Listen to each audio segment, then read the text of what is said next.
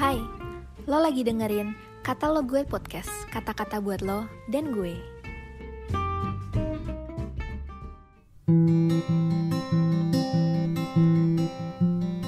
Halo teman-teman semua, apa kabarnya nih? Wah, gak kerasa banget ya, bentar lagi kita bakal Natalan nih.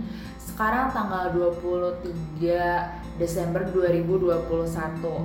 Nah, kita buka aja kali ya kitab kita di 2 Korintus 9 ayat 6 sampai 9. Sebelumnya, judul saat teduh kita hari ini yaitu menabur banyak akan menuai banyak. Yuk kita buka kitab kita 2 Korintus 9 ayat 6 sampai 9. Isinya itu adalah, camkanlah ini, orang yang menabur sedikit akan menuai sedikit juga, dan orang yang menabur banyak akan menuai banyak juga. Hendaklah masing-masing memberikan menurut kerelaan hatinya, jangan dengan sedih hati atau karena paksaan. Sebab Allah mengasihi orang yang memberi dengan sukacita, dan Allah sanggup melimpahkan segala kasih karunia kepada kamu, supaya kamu senantiasa berkecukupan di dalam segala sesuatu dan malah berkelebihan di dalam berbagai kebajikan. Seperti ada tertulis, ia membagi-bagikan, ia memberikan kepada orang miskin, kebenarannya tetap untuk selamanya. Nah, teman-teman semua, Tuhan itu ngajarin kita beberapa prinsip dalam hal memberi, dan hal ini tuh harus jadi pola bagi kehidupan kita dalam hal memberi. Prinsip tersebut adalah kalau kita nabur sedikit nih, maka kita bakalan menuai sedikit, dan kalau kita nabur banyak, maka kita juga akan menuai banyak. Selain itu, kita harus juga memberi dengan kerelaan dan gak dengan sedih hati atau karena paksaan. Karena Tuhan sangat mengasihi orang yang memberi dengan sukacita. Dalam hal memberi ini, kita harus meminta tuntunan Tuhan, kemana sih kita harus memberi, sehingga kita memberi di tempat yang tepat. Misalnya nih, kita berdoa ketika kita mau ngasih sesuatu, Tuhan bener gak ya apa yang gue lakuin gitu. Kalian tetap minta doa gitu sama Tuhan, gimana ya Tuhan, apakah ini hal yang benar atau enggak. Misalnya nih, kalau misalnya ada gereja lokal di mana kita ada pekerjaan misi itu harus dikerjakan, dan hal-hal lain yang harus memberi, misalnya kayak ada food cycle ya, kalau di youth itu kan ada food cycle, kalian bisa ikutan tuh berdasarkan kemampuan atau memberi yang terbaik dari yang kita miliki, sehingga pemberian ini kita berkenan bagi Tuhan dan menyenangkan hatinya.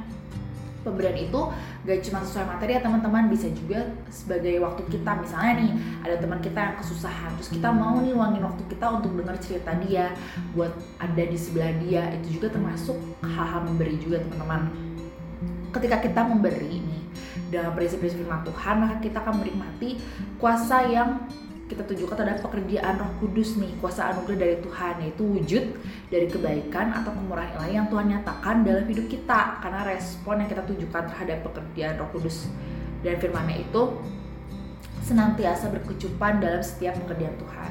Tapi juga ada belas kasihan, kemurahan hati, buat menolong orang lain, mengampuni orang lain, membagi-bagikan segala sesuatu untuk orang lain, termasuk bahkan musuh kita atau orang-orang yang mungkin kita nggak suka dan kita benci banget, dan orang-orang yang berdosa, dan pada akhirnya kita bisa menuai banyak nih, dan hidup senantiasa berkelimpahan. Jadi hidup berkelimpahan itu bukan karena kita hemat, bukan karena kita nyimpan sesuatu sendiri, bukan karena berkat-berkat yang kita timbul sendiri, tapi ketika kita memberi dalam kekurangan kita, memberi dengan apa yang kita punya teman-teman.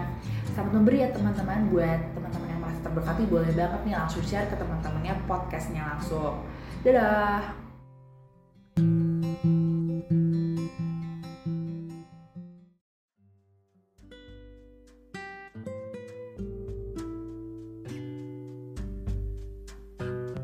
Makasih udah dengerin podcast ini. Jangan lupa follow dan juga share ke teman lainnya.